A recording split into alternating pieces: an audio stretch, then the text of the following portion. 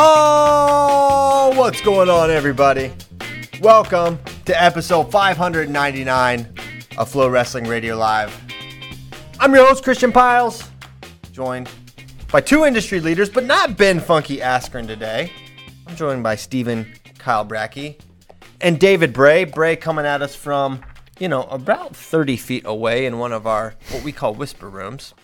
Ben is being a coach, allegedly, and is traveling back today after coaching at a tournament in Tennessee. So no Ben Askren today, but you know what? We don't need him. We don't need him today, but please come back, Ben, because we need you desperately. Huge week of wrestling, and we tried to call in from our Mercedes sailboat. It did not work on the road. I guess we should say not surprisingly, but we wanted to try. So I think I got the intro, and then all cell service was lost somewhere in, I believe at that point we were in Kansas. Mm-hmm. And, no shots fired at Kansas. Shots fired at us for thinking that maybe it would work. But I assume the show went well the rest of the time. But we haven't got to talk about so many things because, listen, we had the Henry DeGlane. I say Henry. Maybe it's Henri, but we're going to say it Henry just because it's going to make Brackey more comfortable, and that's what I want to say. That was epic. We had a great weekend of college wrestling. And then we haven't even got to talk about the Burroughs-Taylor match yet. And it was an incredible match, and what a triumph that we were able to get the match in, right? After the whole thing was in jeopardy. It was a good chance it wasn't going to happen. And after all the saga of will they, won't they, and then we finally get the agreement, and they're going to wrestle, and it's going to wrestle Saturday, and then it's off. And then, man, it was just so awesome to see the response of the wrestlers, that they were just down to do it. And David, I think he would have wrestled him in freaking anywhere. And Jordan being flexible, obviously he's got to get his weight down. And man, we did it Wednesday. The production team really stepped up. We had two maniacs driving a U-Haul 16 hours with the mats and all the equipment and setting it up and tearing it down. And as soon as the event left, they had to drive back to Austin 16 hours that night. And so it was just, obviously it's easy for us, the content and marketing team, to get fired up about an event, but to see the whole company kind of come together and rally around having this event, super, super proud. And it was obviously an awesome night of wrestling. And then the match was, I don't know, I think we had a couple different thoughts of what the match could look like. I think there was a scenario in our mind where David Taylor wins, and maybe wins decidedly. It's like he's gotten so much better, he's bigger, he can really score. Burroughs' tank is not going to be a weapon used against him. So you could see that. And I think there was a scenario you could see Burroughs winning a close one. And then the 4-4 criteria win, for David, I really didn't anticipate a win like that for David. But clearly the first 5 minutes of the match, David was really the super, super offensive, right? He was taking the attacks. Burroughs was firing off his righty single, but was not even getting close. And then, like a minute to go, like a flip switched, and Jordan starts getting in and starts actually really not even getting in that much. He got a couple easy step out points, and then he was able to get to the legs and finish. And man, almost runs down David at the end. And really the debate at the end of the match, which I thought was sort of funny, was, I didn't even realize it was happening until kind of the next day. People were just waging war against criteria.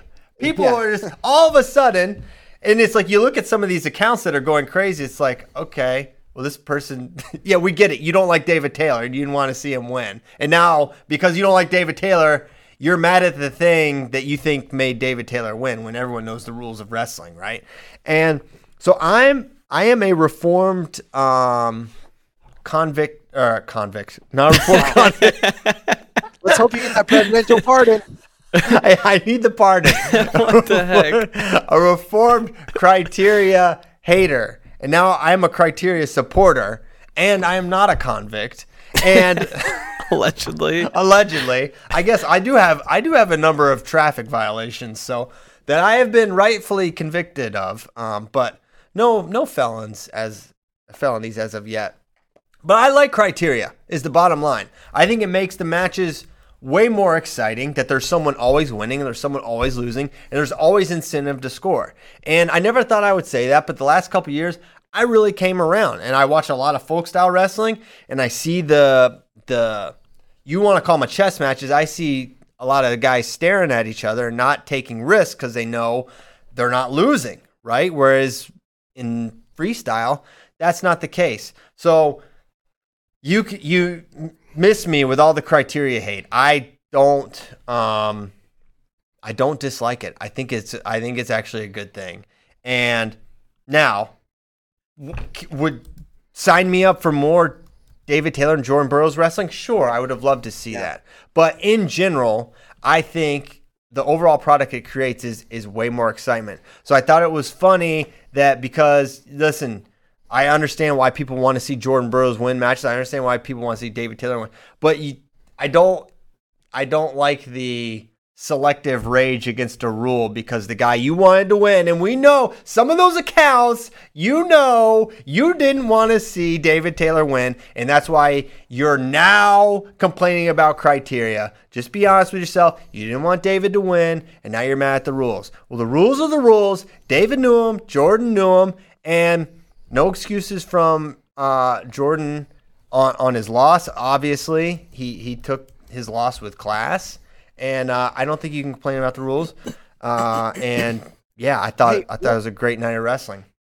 One thing that I was encouraged by in that criteria debate was a lot of people were saying, hey, I was watching this with somebody that doesn't watch a lot of wrestling, but they really wanted to watch this match because it's Jordan Burroughs, David Taylor. How do I explain to them, how this works? And it's like, well, I mean, how do you explain to anybody how a sport works the first time they watch it? They have to watch it and then they'll get familiar with it. But the good news I thought about the debate was it did really sound like a lot of new people or people on the fringes of wrestling were being brought into the sport because of an event like this.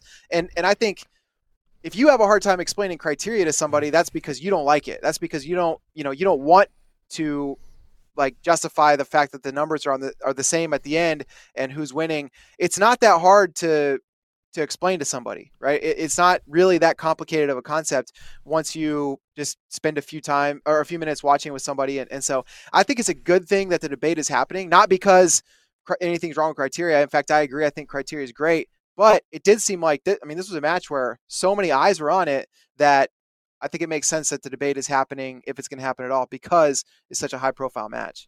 And listen, if you think folk style is the example of a simplified rule set, I mean, that's got more nuance, and it also has criteria as well. The tiebreaker scenario, that's a criteria point. That's a fake point that they just put on at the end. So if you thought, and this is what Spey always says, he's like, listen, if it would make you happy that at the end of the match, they just threw up a point at the end, okay, because that's what folk style does with their tie-breaking criteria.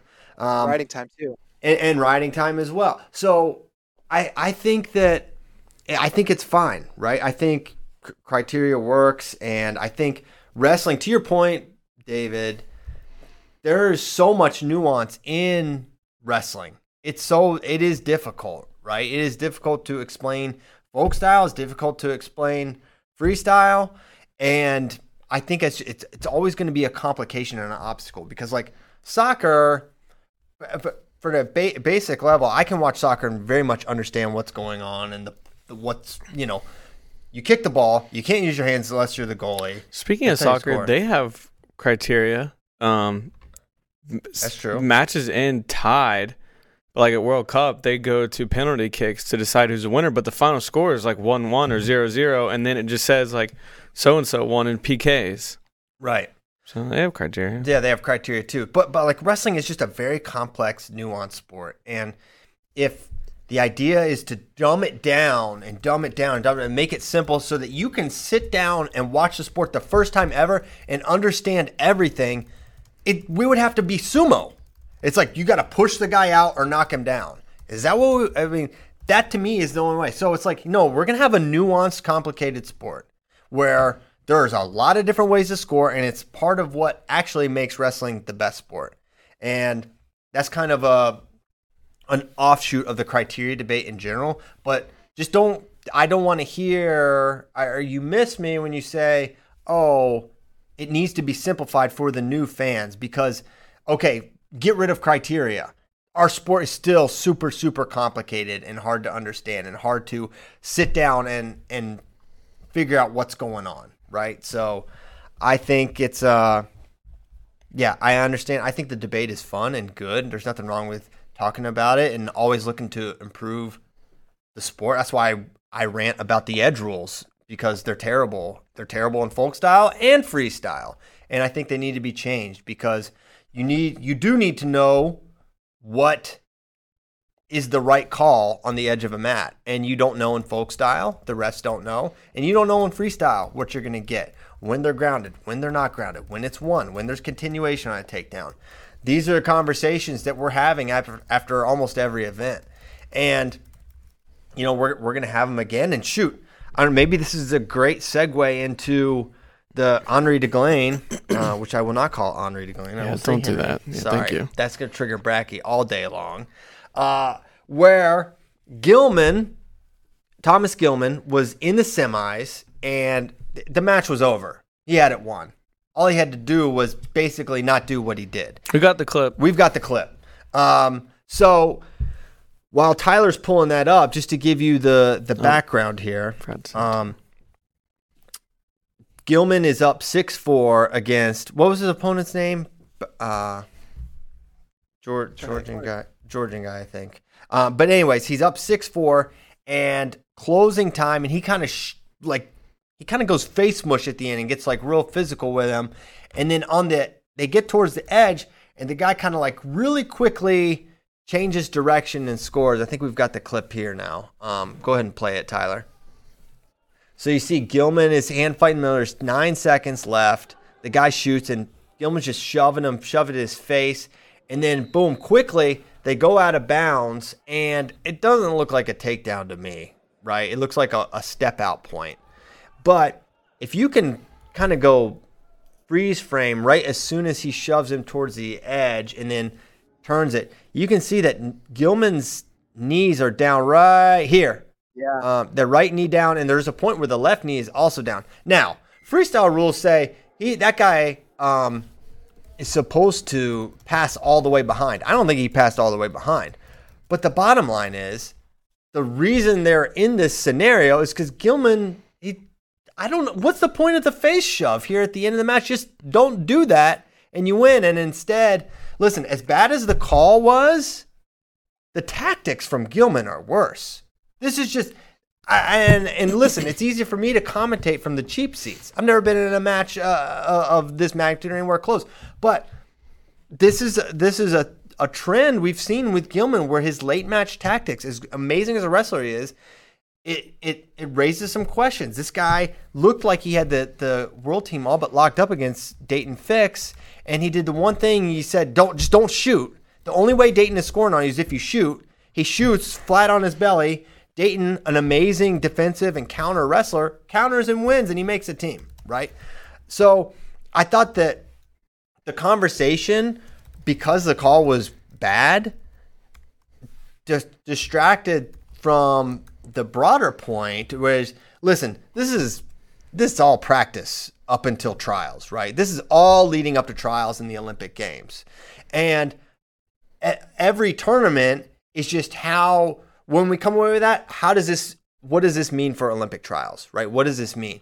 And I think that's how I look at it. And the fact that he lost his match, that's not going to impact whether he makes the team, but his tactics are going to have a big impact on if he's able to do it.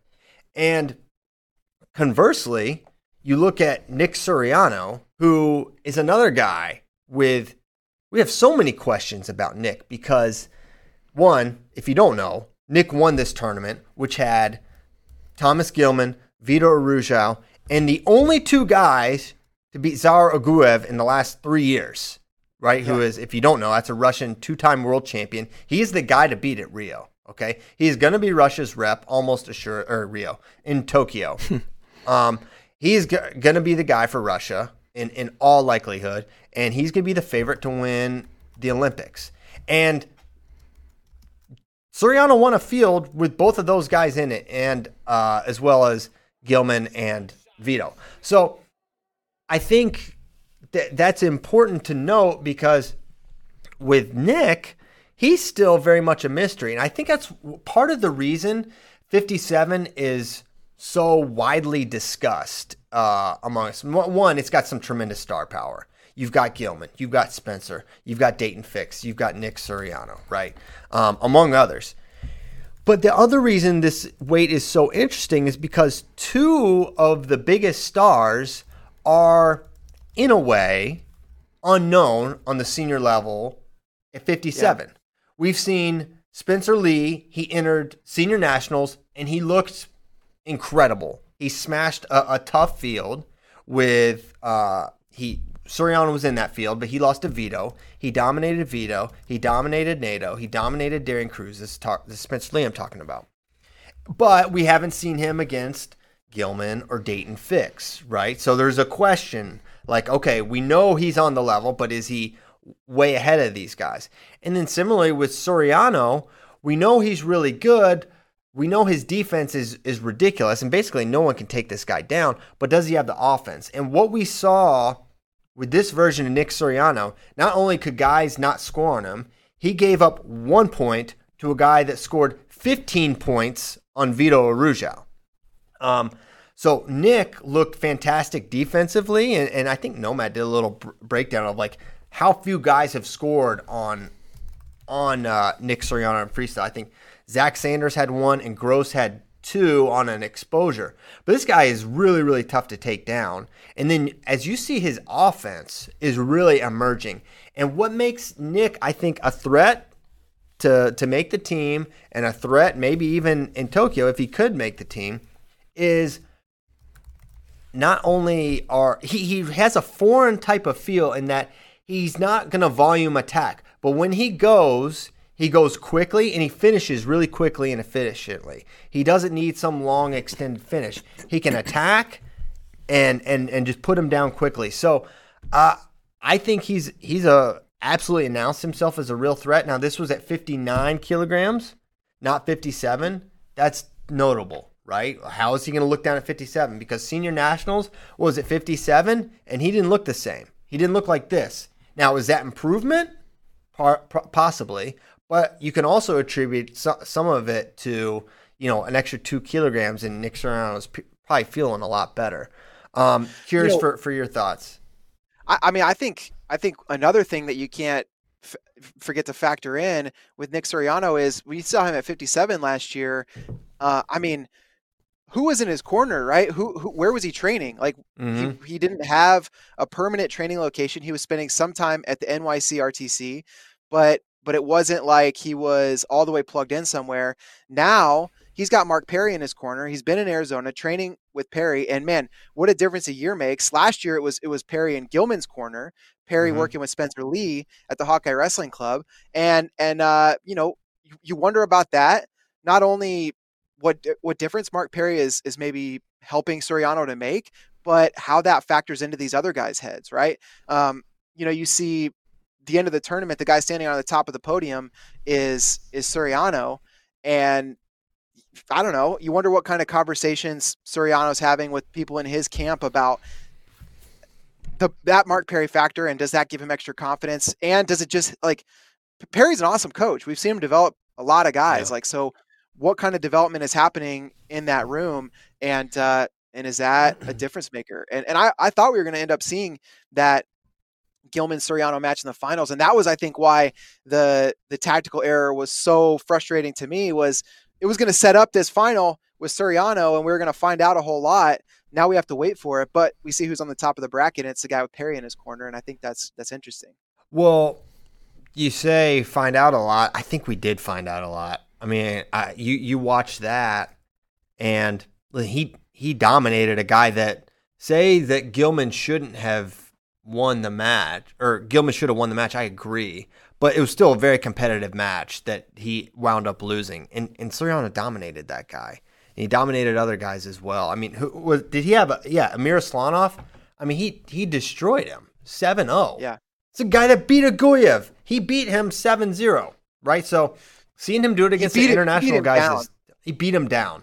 He absolutely Miroslav, like, just physically couldn't go with Soriano. It was one of those matches where it looks like guys from two different weight classes. It's just so much more powerful, and you don't see that happen to Amir Aslanov. And I think with Soriano, his athleticism and speed is something that kind of gets left out of the conversation. But I think it's something that makes him so much more dangerous. Just how quick he is to the leg and how quick he's able to finish. That's a big deal. And like these foreigners, I mean, we watch so much international wrestling, guys, and Americans can get in on these guys, and then it's all kinds of problems, right? These guys they're kicking out and they're countering, and they've got 1,000 different little tricks where we're getting in. These guys are just going over when Nick's getting in. So I think we're getting some solidification at 57. That could be maybe untrue, but I think right now the list is Spencer, Nick, and Dayton, and that's kind of how I see it right now. There's obviously guys like Thomas and Seth Gross and maybe even Vito that are going to enter that conversation. But for me, it's those three. And those three have been linked for years. And it's just been like, there's Team Dayton and there's Team Soriano and there's Team Spencer. And man, I just am really excited for those three guys to all enter the same tournament and see how it shakes out, because I think it's going to be fantastic. It's the reason we've been talking about 57 since back in December of 2019 and before then. It's those three guys. They just make things way more interesting. Going back to the points, Soriano points you were talking about in the three matches at the DeGlane, he gave up 2 points and they were shot clock points. And then Nomad said the only offensive points he's given up in 4 senior level matches is takedown by Sanders Araujo, exposure by Seth Gross, which remember he was in on that single late, just trying to run out the clock, and Seth just kind of hip tipped him. And then a step out against Shelton Mack. If he wins that Gross match, he probably, I mean, I don't think Tomasello was beating him in the finals. No, it's unlikely. I mean, Seth destroyed Tomasello. He teched him. But yet, I mean, that late exposure from Soriano was a tactical error from him, right? So is that evolution now that he's not making those mistakes and he's not because basically we were in that kind of, it was almost like the Dayton Gilman boat where it's like, don't shoot on Seth Gross. You got the lead late. He shot in and Seth said, thank you very much, and took him over for 2. And that was that match. But, that seems like an eternity ago now. And Nick looked really good. And it kind of spirals into the next thing, the NCAA implications. So I'm curious. I watched that and I was like, does this muddy the waters at all in terms of their NCAA decision? And part of the reason I think that Nick is reluctant to commit and say, I'm going to wrestle in NCAA, I'm not going to wrestle in NCAA, is look around the NCAA landscape, okay? Look at what just happened to Arizona State was going to have a match, and it got kicked. Penn State, they had to pause all team activities because of COVID-19, right? And who knows how long those guys are going to have to be out of the room, unable to train. The idea, Soriano is clearly on a roll right now. He is training well. This is the best we've ever seen him wrestle. We've never seen him wrestle this well, right? Would you want to jeopardize that, knowing that in less than 4 months, you're going to try to make an Olympic team, which is, a potential life-changing event? Are you going to roll the dice that the Rutgers room doesn't get contact traced and you're out of the room and your training's disrupted for 7 to 10 days? I mean, who knows I don't know what the Big Ten changes the rules so Ohio State can get into national championship games, but whatever the rule is, it's going to be bad if your team gets hit with any sort of a COVID thing and you got to pause activities. And if you're Soriano, you're training at Sunkist, you're training with Perry, you're not with the Arizona State team, you're just training in a very small bubble, and you're limiting your COVID risk of getting contact traced, of getting, lumped in with administration and all that bureaucracy, right? So he is kept safer, I guess you could say, from having his training disrupted by staying in Arizona State, and I say Arizona State, but really it's Sunkist kids, right? And I think that's a big part of the equation. Why would you go to a Big Ten room when that could mean you're out?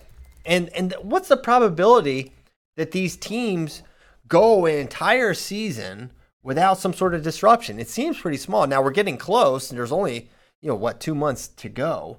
But all the same, I can understand why that's a risk for Soriano that they may not be willing to take, especially you're wrestling this good right now. You look like you're on the short list to make the team.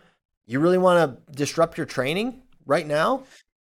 I think that I don't know if you're in his corner or any of these athletes for that matter, like you got to be careful not to be crippled by that argument, because what a lot of these athletes need between now and the trials is at least one more competition and hopefully and probably one more international competition. But the risk that's posed by international travel, I think is a greater risk to potentially like slowing down your training. We were talking with Terry Steiner yesterday, and he was saying that he's talking with athletes like Helen Maroulis about getting another tournament in, and he's telling them, yeah, that's great. Would love to have you to have one more opportunity, but just know if you have a positive test when you're in wherever overseas, that means you're stuck not only quarantined in that country for 14 days, but quarantined in your hotel room. A lot of these countries, like, that's the policy. You are in your room. You're not out and about. So, I mean, that to me is an even bigger threat than potentially the threat of being, being in a room that's contact traced. So I don't know. I think if you're thinking about trying to read Soriano's mind and trying to read the messages that he's hearing, it's probably, the risk of what could happen in a college room is definitely, I think, one factor, but the risk of any kind of travel could shut him down for a long time. So I don't know. I hope he doesn't let that be the sole factor in determining what he decides to do. Yeah, I think the main thing is, why not?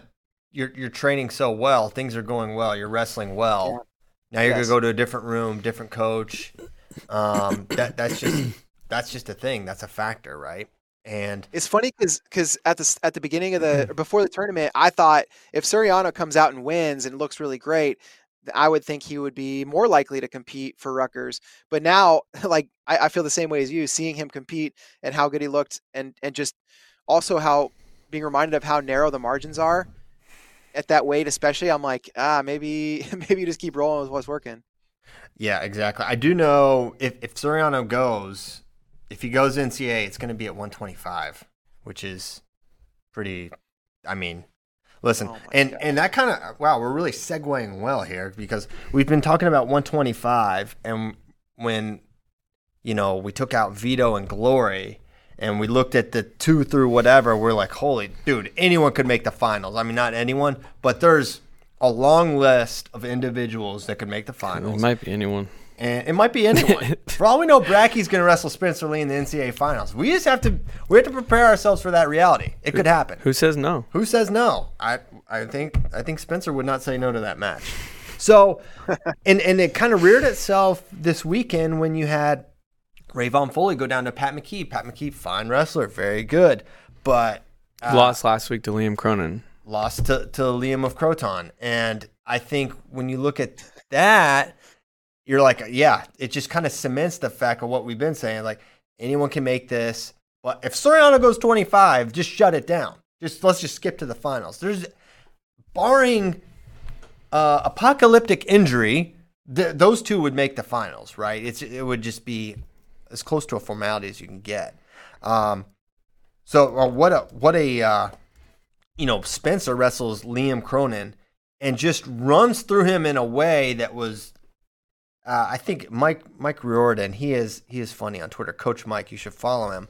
I said, like, Spencer's running through nationally ranked guys like it's an exhibition match at a JV, like a ringer at a JV tournament. Like, he just made it look so easy. Liam Cronin's really good. He just beat Pat McKee, who just beat the number 2 guy in the country, and that's just how much Spencer has separated himself from the field.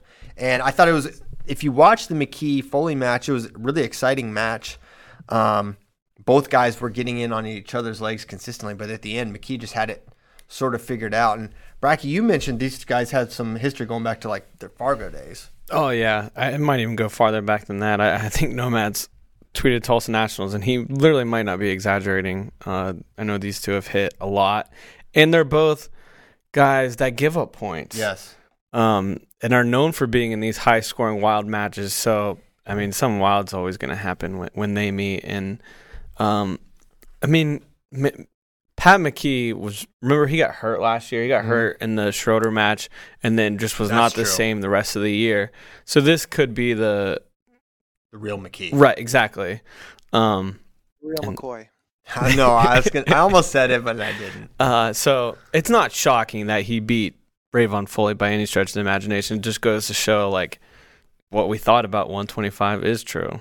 Yes, I agree with that. Yeah, and I mean 125 too. Brody Teske. I was just about to gets say a win over Alex Mackler. He's like undefeated at this weight. Goes from unranked to beginning of the year. Now what is he, Brack? He's 6th. Yeah, something like that.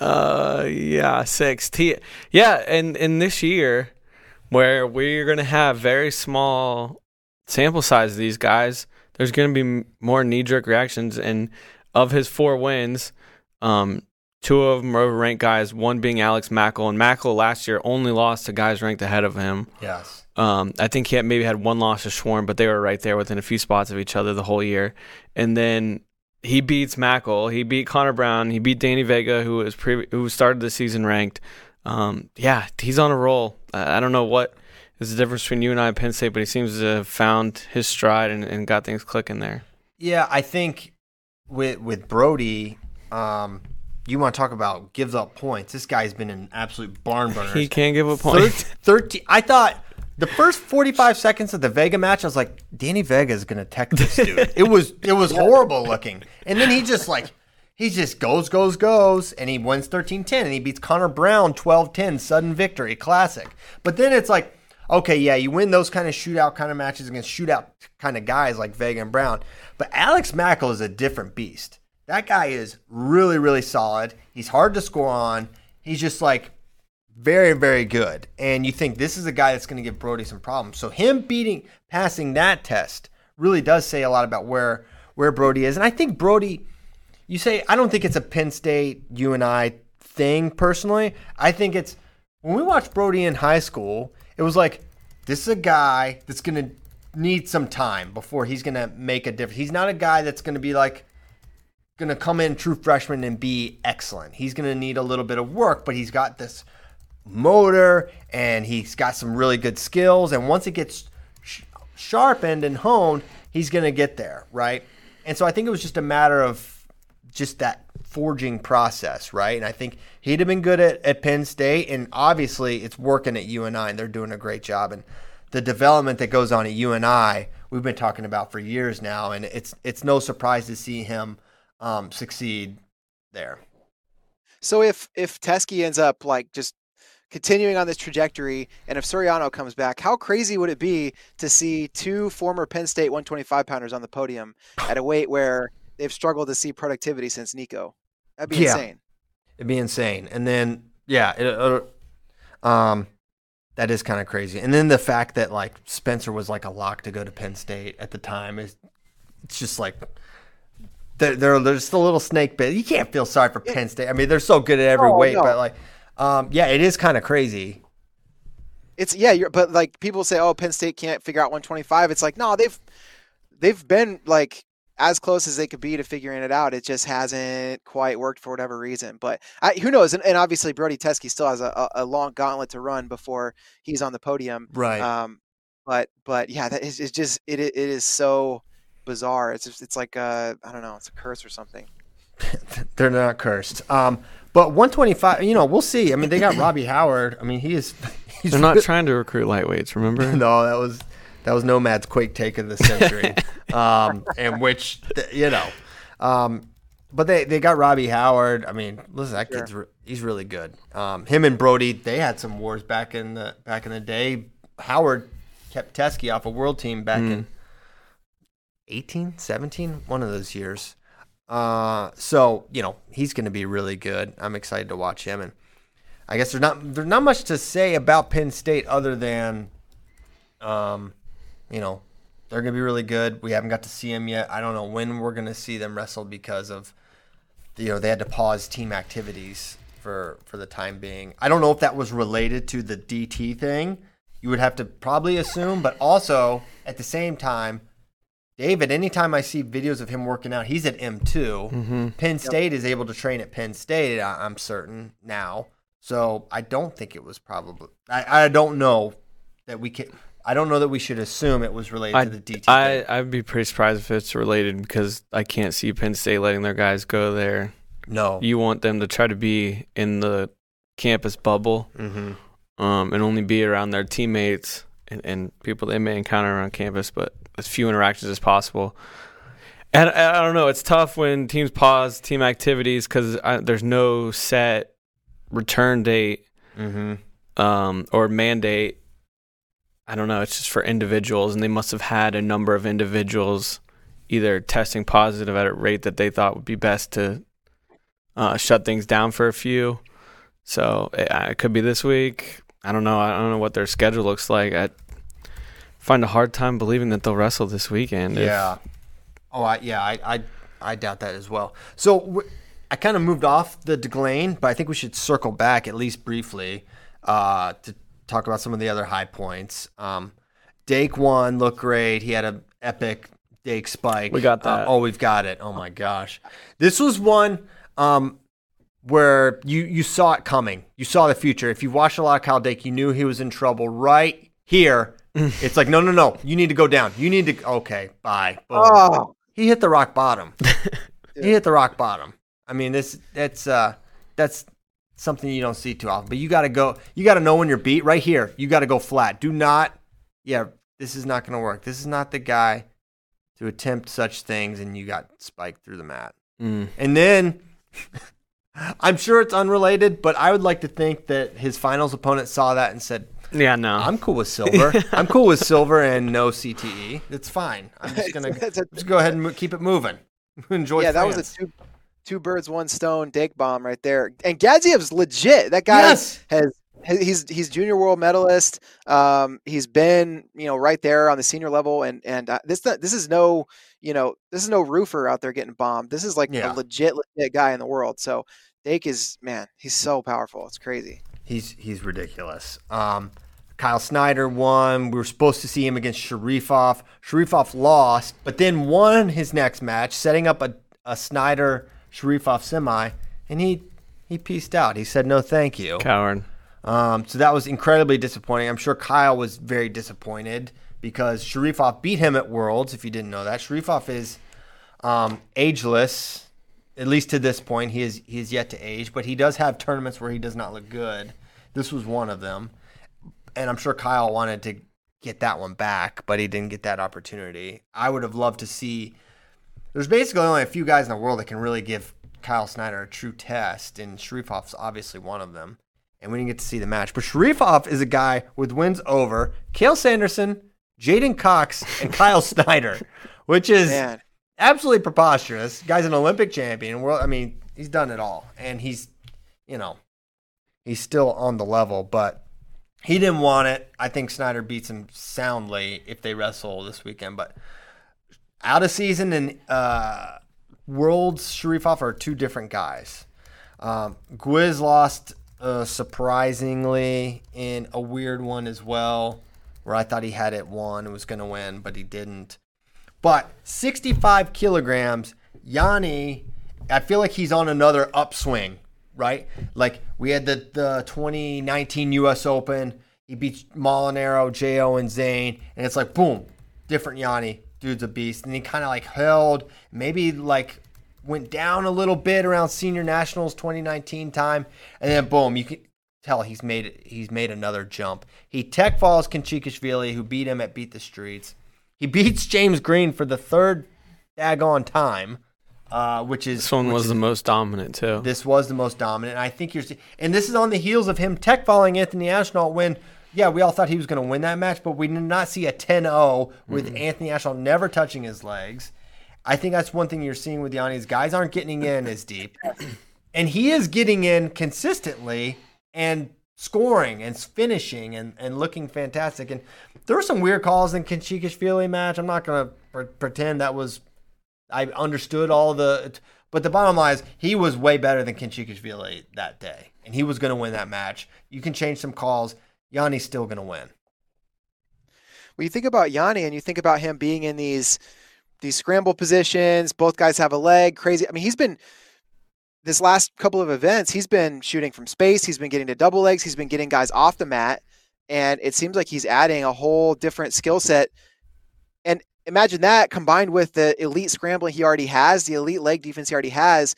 And now guys aren't even getting to the leg. And now he's getting guys off the mat. I mean, it is a big evolution for Yanni, I think, for sure. And I wonder how big an impetus the Khinchegashvili loss was, because Khinche is one of those guys that can scramble just as well as Yanni.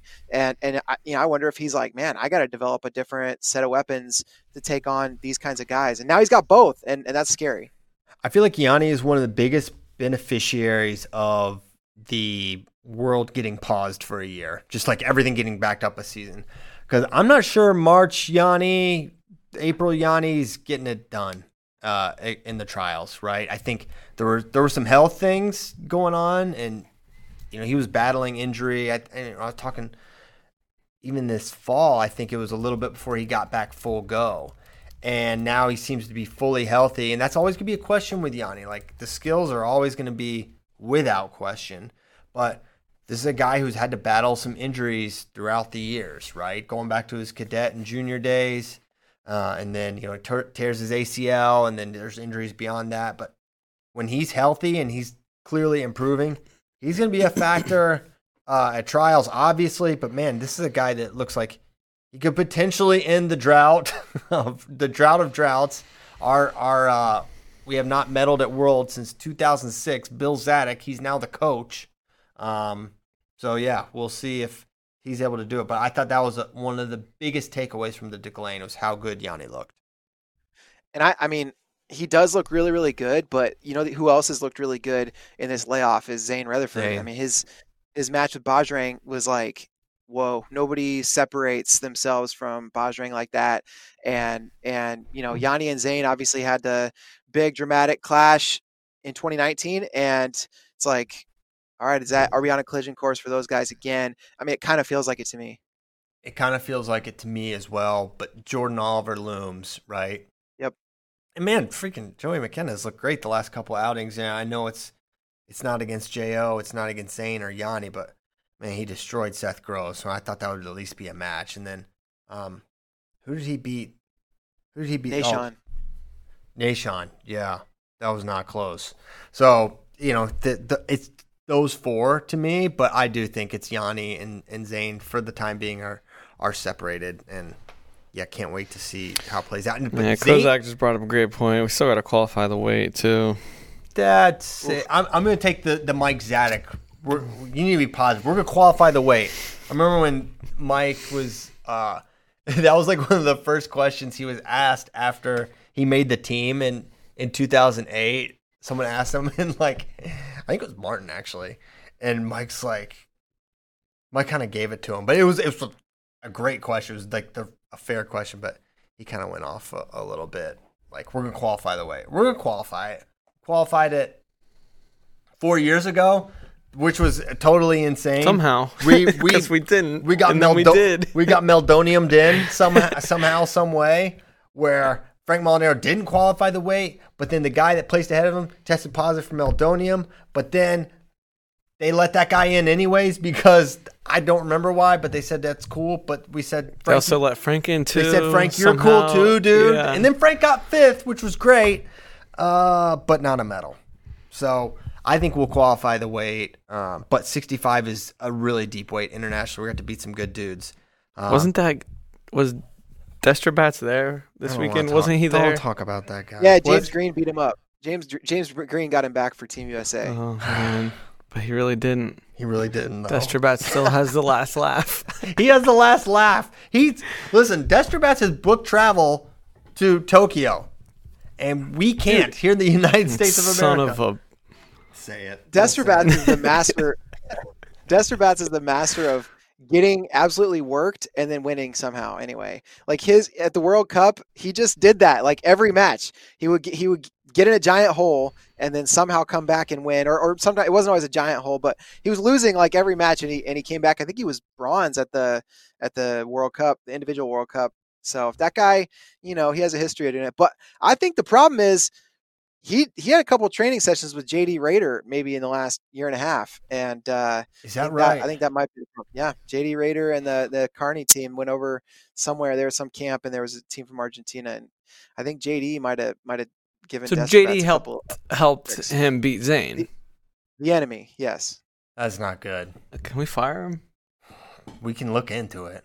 Talk to HR after this show. Let's get HR on the horn. Well, maybe this will be the first FRL with some HR involvement. Finally, other note: Tamira Mensah-Stock, Forrest Molinari wrestled.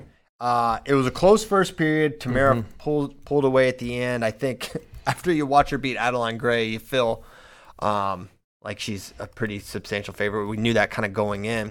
But man, if you're Forrest, it's like, man, you're in the match in the second period. You got to get to attacks and finish. Tamira, when she went, she scored.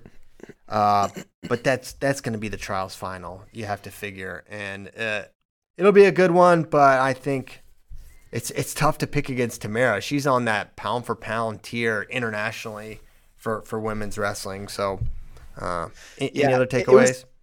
It was the exact match that you thought it would be. You thought, Forrest is going to make it an Iowa style hand fight, and she did. There are I don't know that there are any women at 68. I don't know if there are any women in the world that hand fight the way that Forrest does, and that's something that can take a lot of people out of their element if you haven't experienced it. And I think that's what happened in the first period. I think she was able to take Tamira out of her element. I mean, you talk about Tamira just beat Adeline, but Adeline doesn't wrestle that kind of a hand fight. No. Her threat is more if she transitions to lace, then she could end it. But Forrest, she really frustrated Tamira, and it was a question of, okay, can Tamira overcome this physicality? And she did. So Forrest has to, like you said, shore up the attacks, figure out how she's going to get to Tamira's legs, but it will be that physical again. She'll try to get in Tamira's head anytime they wrestle in the future. And so it's always going to be at least a very intriguing match. Tamira's going to be the favorite though. Yep. No doubt about it. Now, I can't believe we've gone almost an hour here. We haven't talked about the Iowa-Nebraska duel, which was frankly, total beatdown. I mean, Nebraska's ranked number 6. Their lineup is ridiculous. They have a really, really good team. And Iowa took basically no prisoners.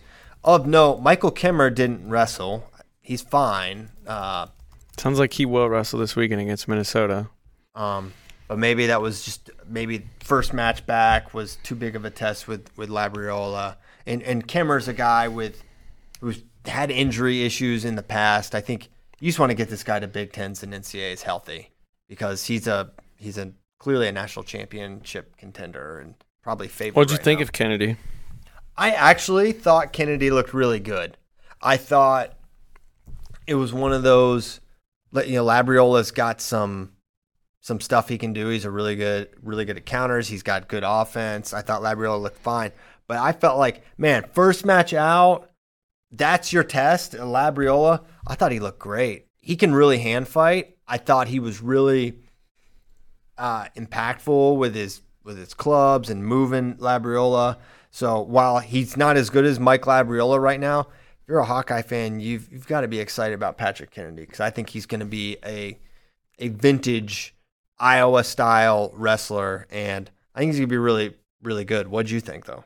No, I came away with the same takeaways. He's going to be legit. It'd be interesting to see what other kind of matches he gets this year. I know they're doing a lot of extra matches, but maybe if Kimmer is like kind of on a pitch count, he gets to see some of the top tier guys, and that'd be even better for him. But yeah, and I think he's a 74, like I've been trying to tell y'all. He's thick. Because Labriola is one of the biggest 74-pounders in the country, and he did not look like he was a different weight class than him. He did not. I thought it was a match where I think the score was, I forget the final, it was a little more lopsided than maybe it was in real life. I thought there were a couple of turning point exchanges when Kennedy got in, where if he finishes, it's a completely different match. And I'm forgetting the score 7-4. 7-4, right? So there was like, it was 5-4 at one point in the third period, right? Yes. So I thought he looked good, man. It's a cool thing about this no eligibility consideration for the year. We get to see these true freshmen we wouldn't otherwise see. They would never wrestle him otherwise. It ticks me off, when football came out with this rule that you could play in 4 games and not lose your red shirt. They said that they were going to apply it to every other sport, and it's been like 4 years now. It's not hard to apply to every other sport. No. Even if it was just 4 duels, but it should be like football. That's like 25% of the season. 25%, right? I agree. Even if it was just 4 duels, I'd be happy with that because that would help avoid forfeits. It would give these guys some, like Gable. I recommend it. You get in the singlet and you step out there, you make weight and you wrestle. I don't know what. And I don't know why all these other coaches in the sports aren't fighting for it more. It feels like it's kind of just gone by the wayside. Yeah, I think it needs to happen. Hopefully it does.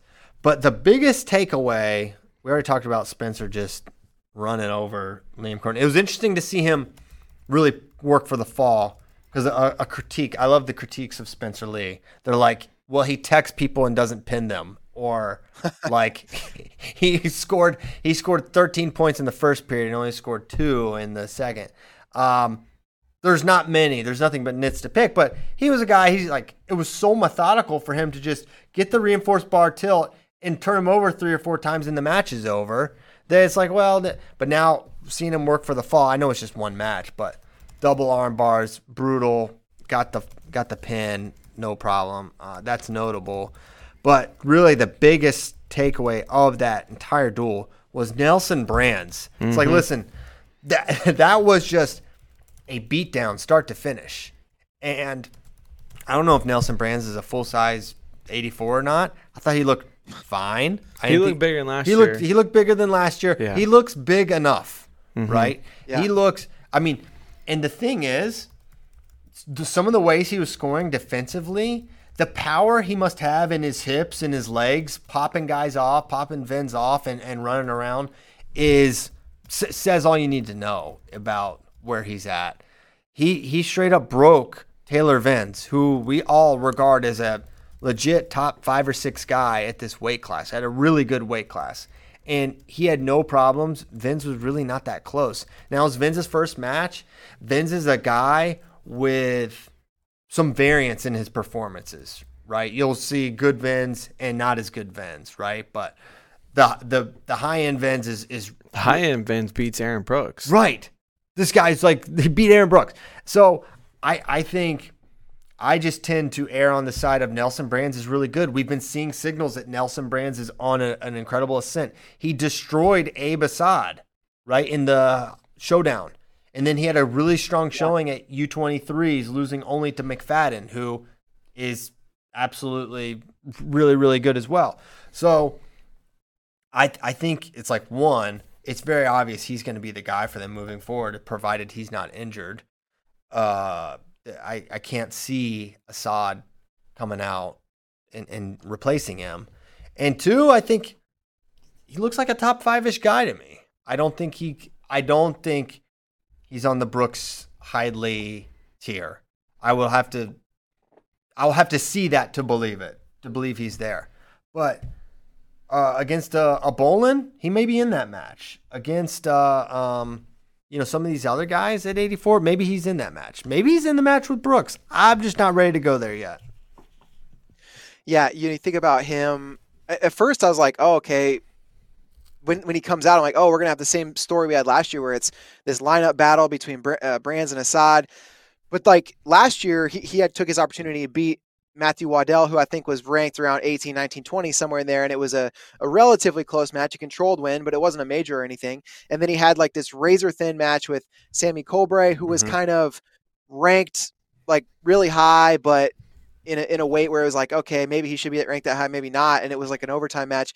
This is so different. This is not the same situation as last year. He's evolved a ton. And in a year where Iowa's the favorite and Penn State's chasing, it's Iowa just added a huge amount of potential points by that performance by Nelson Brands. I got to say, I don't like where he's ranked right now. Okay. I think he should be higher. You realize he lost to Braun Angle last year? Yeah. Okay. Well, he's but Rocky, Chris Weiler. I mean, Weiler just beat Braun Angle this weekend. So why is he behind him? Because he also lost to Rocky Jordan. So Braun Angle beat Jordan. Weiler beat Braun Angle, but Jordan beat Weiler. And Braun Angle has a win over Nelson Brands last year. Man, I feel like, but he beat Taylor Vins. That's a better win than all these guys have, right? Not Braun Angle. Braun Angle has a win over Cam Caffey as well last year. Let's see. Cam Caffey's a better win than Taylor Vins. I think that's questionable. Big Ten finalist Cam Caffey. I mean, he pulled away from Taylor Vins last year. Taylor Vins beat Aaron Brooks last year. Right. And then after that, he also lost to Ava Saad. I'm going to pull up his wrestle stat. Those two were going in complete opposite directions at the end of last year. He beat Assad at Big Tens and Rocky Jordan at Big Tens. His only loss at Big Tens was to the Big Ten champ, Aaron Brooks. They lost to Cam Caffey 11-6. Where? In the duel. January 26th. Yeah, I don't know. And then Cam Caffey made the finals. I think you've got to. I would have overreacted to the Nelson win, but that is admittedly an overreaction. You might have been able to overreact to it if he did not have a resume at 184 last year. You see what I'm saying? Like, he lost. If he didn't have a loss to Braun Angle, he probably goes ahead of him. I feel like he was pretty dang good at 84 last year. His losses were. He did lose to. He lost to Cash Wilkie. I forgot the Wilkie loss. Yeah. All right, fine. He lost to Travis Stefanik. Yep. Whatever. That's what I'm saying. Like, if he had wrestled, 74 last year, and not had this resume at 84, he probably would just jump way up there. Lost to Montalvo. All right, fine. But I'm still calling shenanigans. Oh man, this is like when Ben just biasly argues for his Missouri Tigers. Speaking of, we are just that's a transition right there. Segueing Sons of Guns today. Missouri is just kicking people's necks in. They're kicking people's necks in. They have wrestled like by far the most duels in the country. They're like 7 duels already. There's teams that Pitt State has wrestled. Yeah. Like, there's a number of teams. Stanford doesn't have a schedule. Wow, classic jinx. They put out last night. They're gonna have a schedule. They're cleared to compete. But I mean, Drexel. I was looking at them. They don't have a schedule. American. I don't know what's going on with those teams. I was wrestled one duel. Sidebar. How about Stanford's coaches getting kicked out of their social media accounts? What? Did you see that? Yeah, I saw that. That was BS. I don't know anything about this. Stanford Athletic Department wants the coaches to like stop trying to save the program. They want them to basically say, we support our athletic department. And so they took away their access, their passwords to their social media accounts. So now to their personal ones? No, to the Stanford Wrestling Twitter accounts. Oh my gosh. And so social media accounts. Yeah. So now if you want info on Stanford Wrestling, you have to follow the Save Stanford Wrestling Twitter account. That's where they're posting everything. Because they're locked out because the athletic department wants them to say, hey, we don't care that you raised all these millions of dollars to save the program. We want you to support us in our horrible decision to end wrestling at Stanford, despite the actual work that you've done to bring it back. So they're locked out. A bunch of dorks. Yeah, Save Stanford, or Keep Stanford Wrestling, I should say, put out the statement, said, just prior to its July 8th announcement, the Stanford Athletics Administration locked our coaches out of all at-card wrestling social media accounts. 2 weeks later, the admin contacted the coaches about regaining access to these accounts under the condition that all future messaging remained constructive toward the department's decision. The coaches were encouraged to draft and publish a statement regarding the painful news, then turning the page to the upcoming year of competition. The coach said, in that case, we have no need or desire to resume using those platforms until after the wrestling program is restored. We respectfully but vehemently disagree with the department's decision and how it was handled, they explained. So any messaging to the contrary would be an inaccurate representation of us, our student athletes, alumni, and supporters. Heck yeah. Don't bow down. Listen, I disrespectfully disagree. Yeah. You guys Gabe are Townsend's dorks. dad said they don't negotiate with terrorists. That's right. I mean, Yeah. what? Yeah, silencing dissenters. It's a fun thing to do. Although to be fair, if you're gonna do it from the school, you can't be getting like, I don't know. Yeah, I sort of understand that, but at the same time, you're just embarrassed because you're making terrible decisions. Stanford. So Missouri. Yeah, dang it. I'm trying to give Missouri. I want to give Missouri love today before Ben's on because he will just be. He'll be so annoying. He'll be untakeable. Here's what he'll do. He'll just complain that they're not high enough. Oh yeah, he's gonna crush you. Before he even gets on that. here and says this, Get out in front of it. yes, I'm going to get out in front of it. I think Missouri is going to compete for a team trophy this year. I do Like, too. they are that freaking good. And we talked about it 2 weeks ago, and we were like, they have this amazing upside. And you saw it this week. They go from 17th in the team tournament to 11th. And they're not even close to their potential. Alan Hart, for the third consecutive week, moves up big time. He beats Ian Parker. So he's number 4 now. He's undefeated on the year. And he has to have the best resume of anyone this year. He's beaten number 5 Parker, number 12 Dresden Simon, number 18 Grant Wiltz, and number 2 Clay Carlson, 22. He's on fire. Rocky Elam breaks in the rankings. I think he's going to climb higher. What's he at right now? He's like 22, I think. 22. He's gonna be a top 8 guy. Yeah, he missed that first weekend where I think he could have gotten Tanner Sloan. He's 23 right now. He beat Landon Pelham last weekend, who then this weekend beat Gage Braun, who was in the rankings, so that pulled him in. Keegan O'Toole, Peyton Mako jumped 5 spots. He beat, I'm blanking on who he beat right now, but he beat them. And then Keegan O'Toole is like the first person ready to jump in, and he'll actually have 2 ranked matches this week with Colt Yinger and Olenek from Northern Illinois. So, I mean, check out our boy. Check out the hit list here. It's not much of a hit list, but he is racking up serious points. Keegan O'Toole, Fall Tech 12-6 decision over Cole Moody. Tech Fall. He's going to be super legit this year. I can't wait to see him at 65, 57. Doesn't matter. He's really, really good. It's going to be unfortunate because we're not going to really see him against super, super elite guys until Whitlake at the end of the year. I think February 14th, he'll see Whitlake. Valentine's Day. No love lost there. Wow. That's great.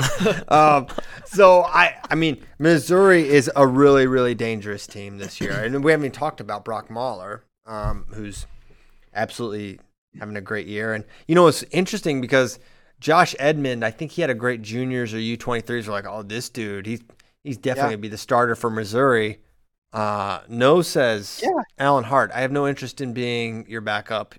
I'm better than you. And I did not see that coming. I was like, Edmond will be the guy. Yeah, I didn't either. And then in the wrestle-off, it was like sudden victory. And then the first weekend, they both wrestled. But Hart has just taken advantage. And, I mean, I don't know how you could wrestle Edmond at this point when you got Hart beating Ian Parker. Yeah. Parker, Big 12 champ. Lots of good wins. So he was on a 10-match win streak dating back to last year. He has wins over guys like Cade Brock. Ian Parker's awesome. Yeah, and look great at U23s as well, beating Mitch McKee, I believe. So, yeah. Alan Hart, Tiger handsome style. fella, too. Oh, handsome you look the ginger unity there with Bray and Alan does he have red hair? I didn't even notice. I just thought he was a handsome-looking guy. I'm sure that was it. They even moved up with Schmidt falling like 4 or 5 spots. Yeah. Like, that's hard to do. And Elam fell a couple spots, so that's impressive. You mentioned Sloan. You know, Elam would have had an opportunity against him. I don't know how Tanner Sloan is destroying people. He is 1, 2, 3, 4, 5, 6, 7, 8-0. Fall Tech 14-1 major. Fall Tech. So, and at 197, we've talked about how interesting this weight class is. I am curious where Tanner Sloan fits in here. He's obviously ranked pretty high. But yeah, I think he's 10th right now. He's Big 12 runner-up last year. So probably he'll see, that got canceled. See Traxler potentially in 2 weeks. You got a Woodley. Looks like they don't duel West Virginia, so we won't see Adams match up till Big 12s. But yeah, absolutely, he's looked awesome this year. So that's pretty incredible bonus right there. Yeah, it hasn't been against the most exemplary competition, but it's Division I wrestling. It's Division I football. And for that reason, you can't be anything but excited. Go play intramurals, brother. It's one of Bracky's favorite bits. Man, I feel like we didn't get into the entirety of the Iowa duel. Trying to think of some other odds and ends. Alex Thompson's, it's going to be tough for him at 33. I can't believe Ridge Lovett outgrew that weight. I mean, think how much better Nebraska would be if they could somehow slide him in there. But he was a true freshman last year at 33. He certainly looked on the bigger side at that weight class. And, if you're too big, you're too big. But it is unfortunate because he would just make their team that much better. Schultz once again beats Jacob Warner. We had that ranked appropriately, but the others apparently were reluctant to do so. They just ignored results. They just ignored results, but we did not. Cassiope looked good. Hold on. Wait. No, he did. But you know how you talk about Sirianni gave 1 point to the guy that Vito gave up like 15 to? Yes. Anthony Cassiope scores 1 takedown on Christian Lance, the guy who gave us Houston Tech fall, only scoring takedowns. Yes, that's crazy. And you talk about insane bonus rate. I know Gable's only wrestled 3 matches, but he had like a 15-second pin this weekend and then another tech fall. So Gable, it could be like bookends Hodgewatch. Gable versus, except, see, here's the thing. Gable's going to have, he's not going to be able to keep. Gable's got a tougher weight. Does that factor? What if he bonuses everyone except like Paris and Kirk, but wins NCAAs? It'll be interesting. Now, what could help Spencer is if Soriano comes back and he beats him, right? Or if Spencer has 100% bonus rate, versus Gable winning a tougher weight, that could be a really interesting dynamic. I'm looking at Gable's wrestle stat right now. He scored 23 points on Brad Wilton in 3 minutes and 10 seconds. That is Austin DeSanto pace. That's it, DeSanto pace. Gable Stevenson wrestling Austin DeSanto pace is the scariest thought anyone's ever had about a wrestler. So, there's a little Twitter fun because there was a Michigan tweet, I think, about Mason Paris where he said something like, as soon as I wrestled Gable at Big Tens, I knew I could beat him. And then Gable quote tweets, I think we can probably have Tyler pull it up. Bracky's looking for it right now. Gable quote tweets it with just a simple LOL, which I thought was funny. He deleted it. Oh, he does that. Oh, he does kind of delete tweets sometimes. But it's ironic because Gable didn't wrestle Mason at RTC Cup. That match could happen, but it was Tony Nelson that went out there, not Gable. So we could have learned. I mean, that was a match I really wanted to see. And Mason is clearly on the level. Is he going to beat Gable? I'm not going there yet. I'm still Gable. But Mason's going to be a great matchup for him. I think it's not a great matchup for him, but you just can't deny the insane progression he's making. And then Kirkfleet looms as well. He's this total wild card in this factor. But Gable seems to be, whereas I think we'd see him just like settle for like, a dominant 14-2 major. He really is separating himself in a way maybe we haven't seen before. No, we have not. I mean, we saw it against like guys that were 2-3 levels below him, but the fact that he's like pushing himself to get the tech fall against Christian Lance when he didn't need to for anything, like just to do it. Yeah. Other notable D1 action, Andrew Bubba Sparks. He has been kind of a story here. A big weekend for the Ginger family. Maybe I should let you take this segment, Bray, because Andrew Sparks out of California, he beat Peyton Robb last week. He was down 6-1, I believe, to Jake Tucker of Michigan State and just gets a reversal, claws his way back, gets some takedowns, and ends up winning that match late against a really solid Tucker. And, Minnesota, we were looking at their lineup like, man, maybe a rough year. Andrew Sparks could be a real bright spot to go along with Brayton Lee and Pat McKee and Gable Stevenson. Yeah.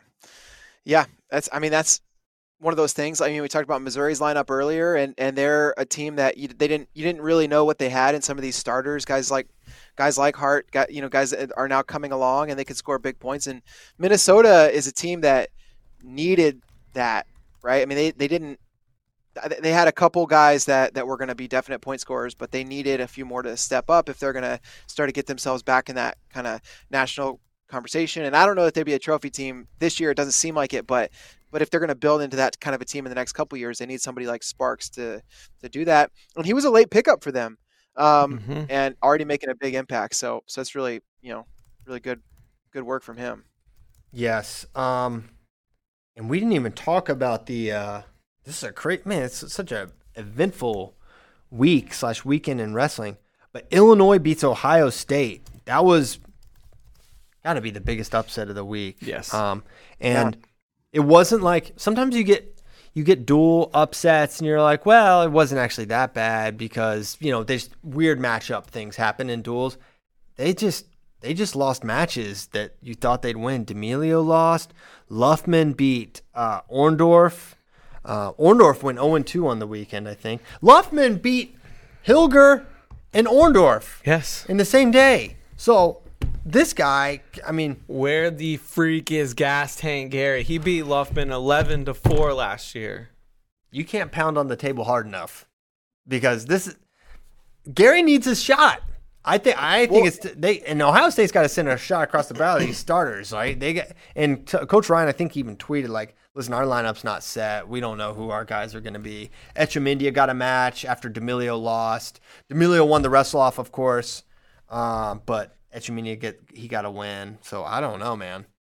When you think about that, go ahead, Brian. Think about that duel, and Illinois started out by giving up an upset, right? Malik Heinzelman was ranked behind Justin Cardani, and Malik gets the upset, and so it's like, oh man, Ohio State trending in the right direction. Like Illinois probably not going to win this early, and I mean they just look great throughout. So hats off to them. They're undefeated, and when they wrestled Indiana last week, I know that's obviously a very different team, but the way they were attacking and the bonus points they were putting up, just the way they were finishing matches, it looked like a team that was pretty dialed in, and so I think they're going to be a team that's going to be really, really fun to watch this year.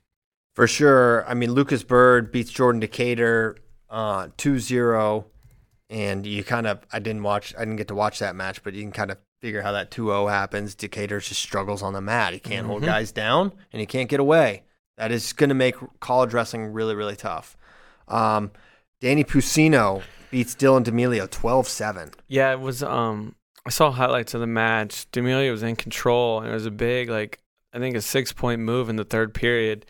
I don't even know what to call it. It's almost like a little head pinch type thing. D'Amelio was in on the leg, and he just kind of head pinched him between his legs and had that arm across. Oh, yeah. And caught him on his back for the 2 points and the danger near fall. So, yeah, but a huge win. It's Sammy Sasso, though. He decked Mike Carr. That's notable. Yeah. So Sasso, while Ohio State did not have a great performance, Sasso's clearly right there.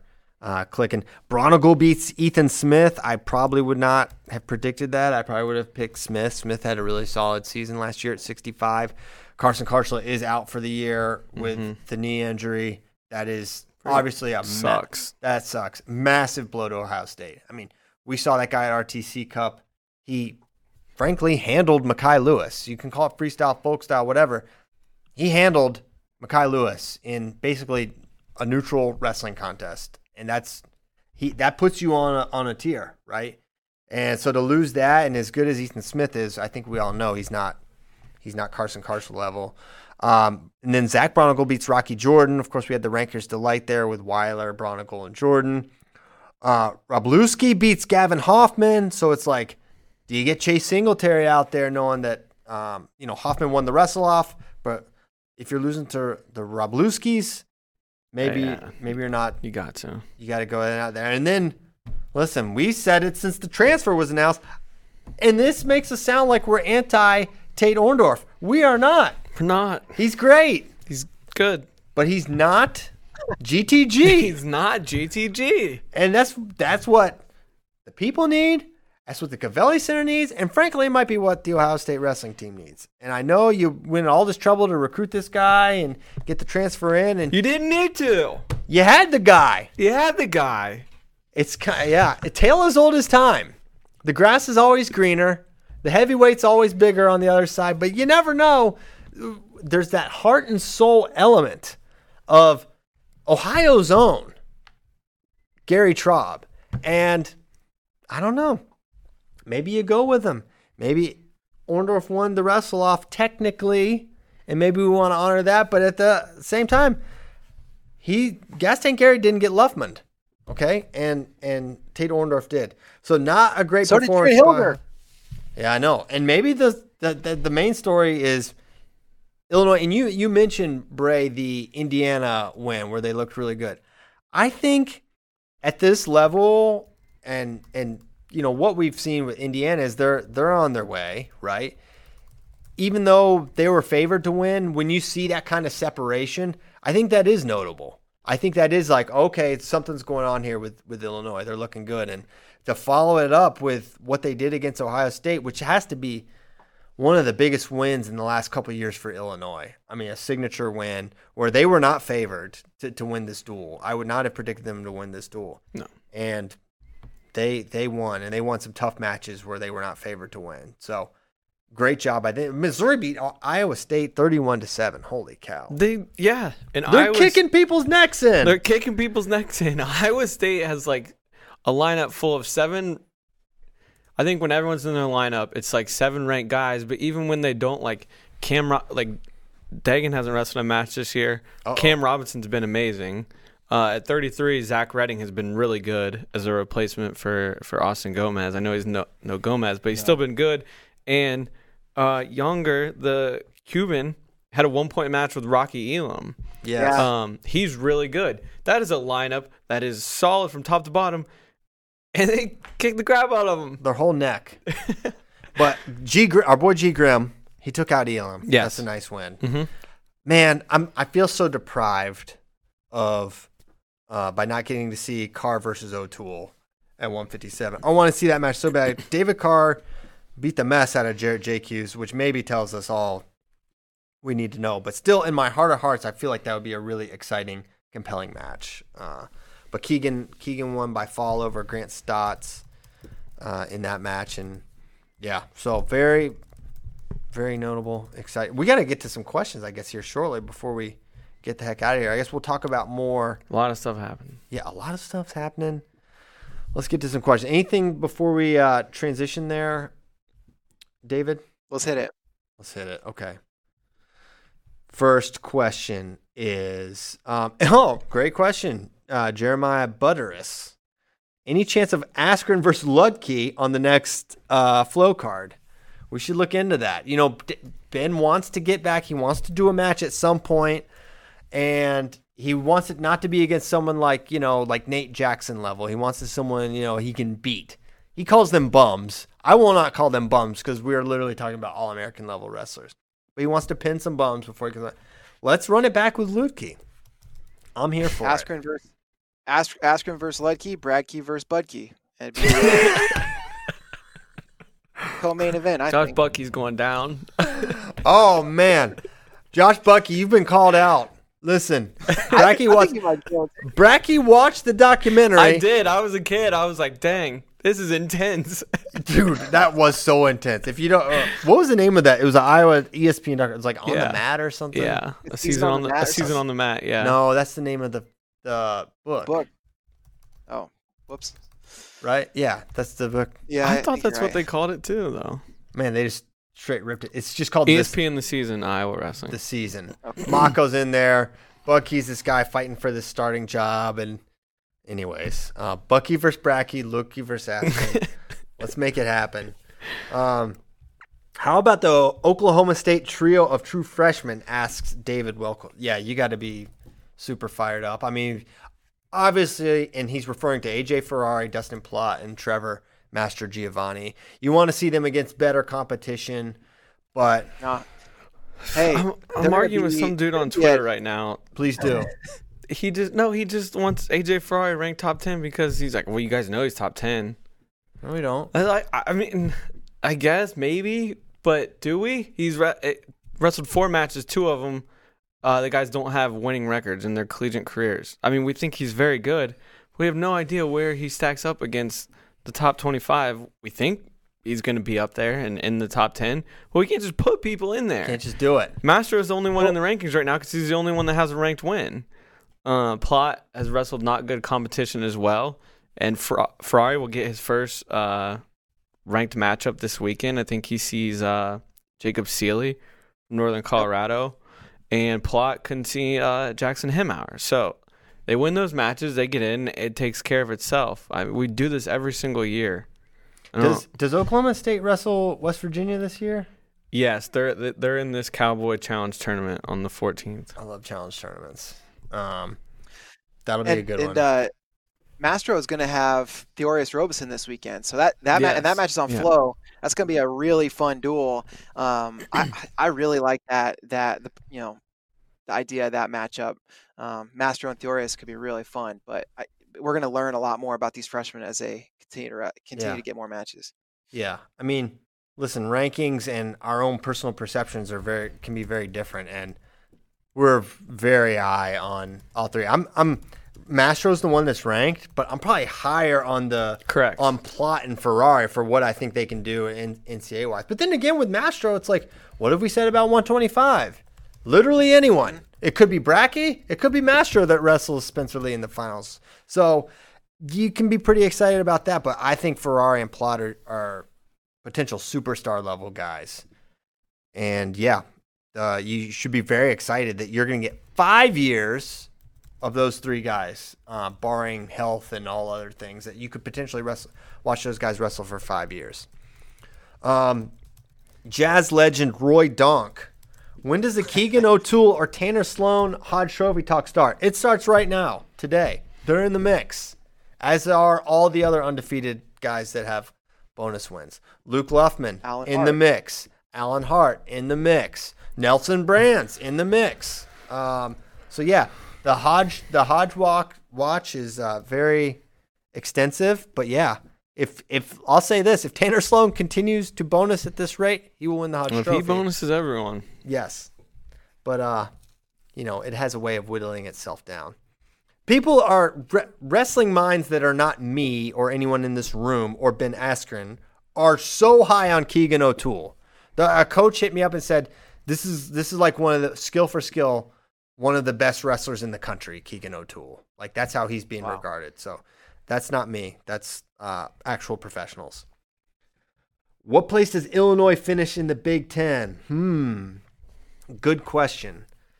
They feel like a team where if you look at, like, didn't Nebraska finish second last year at Big Ten? So they had an amazing tournament. So I'm not saying they can get second, but Nebraska benefited from just having 10 really good wrestlers that all wrestled well and placed. I could see them. Do we have an updated Big Ten rankings? Yeah, here we go. Let me see where they're ranked currently, because they're sure to move up after this performance. We don't have team rankings for Big Ten? JD Rader. I believe he did these before all tournament rankings. I was going to say. I think he did this for a Big Ten duel was wrestled, and they have not been updated. Dang it! All right, we gotta add team rankings. I mean, they can't finish second. No, I think they could be top 4 or 5 though, potentially. They're not beating Iowa, Penn State, Michigan, probably not Nebraska. No, but beyond that, I think they could be, let's say, top 5 or 6, which would be a great showing.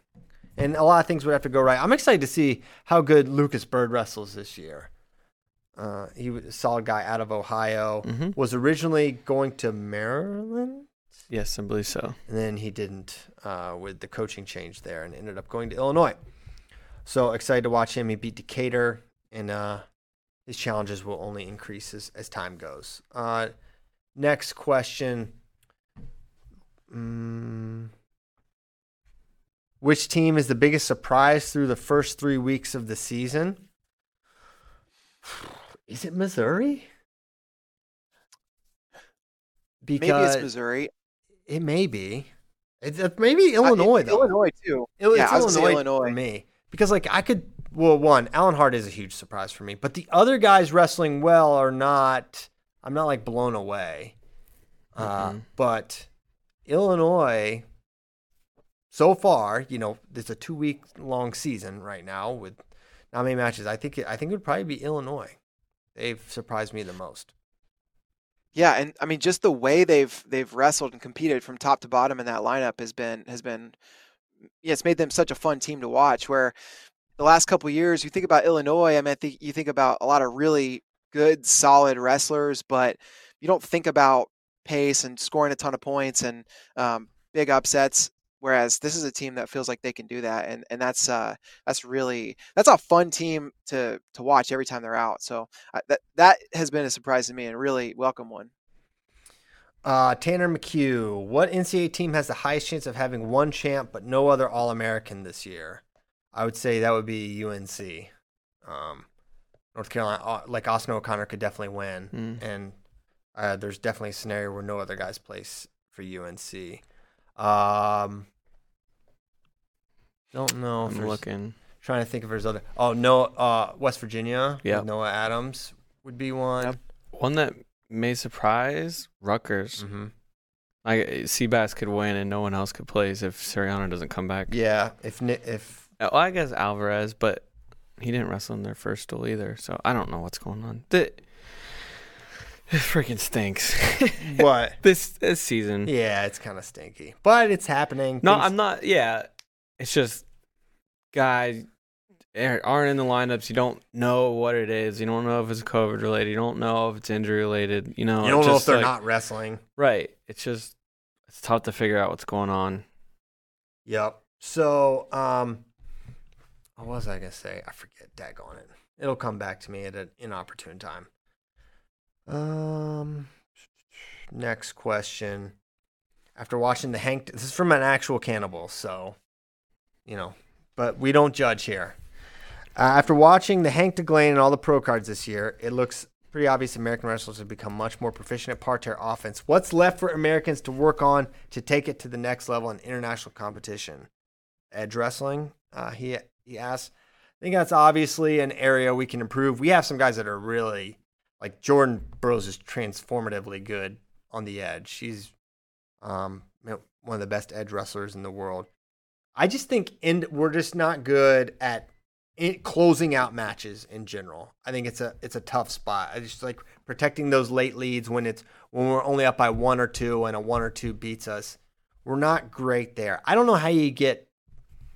Obviously, I don't know how to do anything, but like that's more of a tougher adjustment because like whereas edge wrestling there's technical adjustments, whereas I feel like the end of match tactics are more maybe mindset than just simple tactics, right? It's like your approach. Do you try to score or what do you do? I think it's a little tougher to close out matches. Whereas like in folk style, listen, one thing that makes freestyle great is like those leads are a lot harder to protect when you're up 1 or 2. And in folk style, it's just so much harder to get points. Takedowns are harder to get. There's no step out.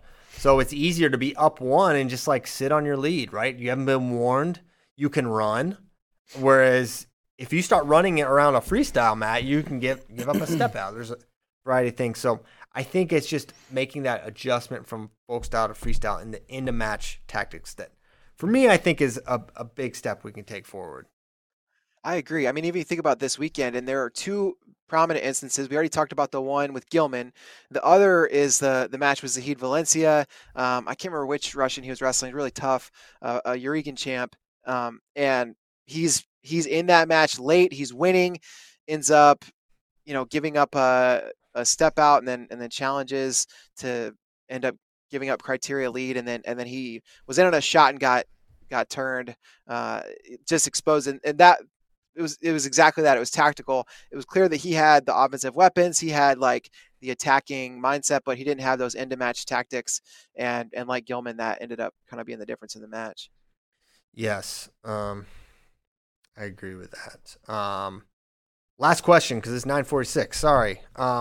Does Henry DeGlane affect Olympic trial seeds? If so, what's the updated predictions on them now? Well, one, we should do updated seeding predictions because, two, I believe these will impact trial seeds, and I believe that they should. That's been a question, like, does the Gross-Gilman Wisconsin thing, does that have a seeding impact?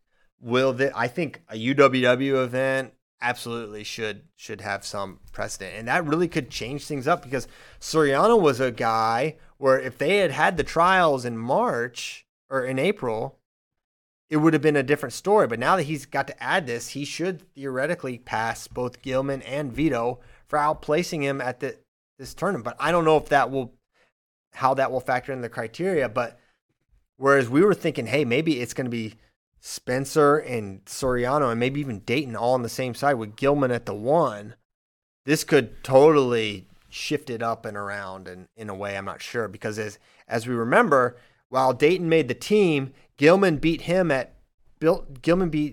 at Pelicone, and then Spencer won Senior Nationals.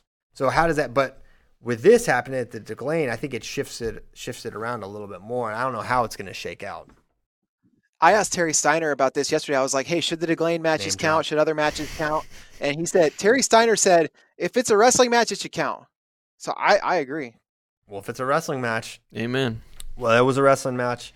And one thing to know, women's and men's and Greco, all three have kind of slightly different variations for how they pick their team. I don't know if that trickles down into seeding or not, but they have different sort of trials processes, which is notable. So with that, I think it's time to go. It's 9:48. We went a couple minutes into OT. We don't have criteria here on FRL. Thank you guys so much for listening. Tomorrow will be episode 600. How about that? We won't do anything special because we don't ever. We may raise the roof. Raise the rough. But beyond that, that's all we're going to do. We're just going to have a show. Ben will be back allegedly. I believe Johnny Ruggiano is going to come on to talk about the Captain's Cup for a little bit. So a lot going on. It's wrestling season, baby. Fun times. Thanks so much for listening. Thanks for watching. Thanks for keeping the lights on here. We appreciate it. See you tomorrow. Goodbye.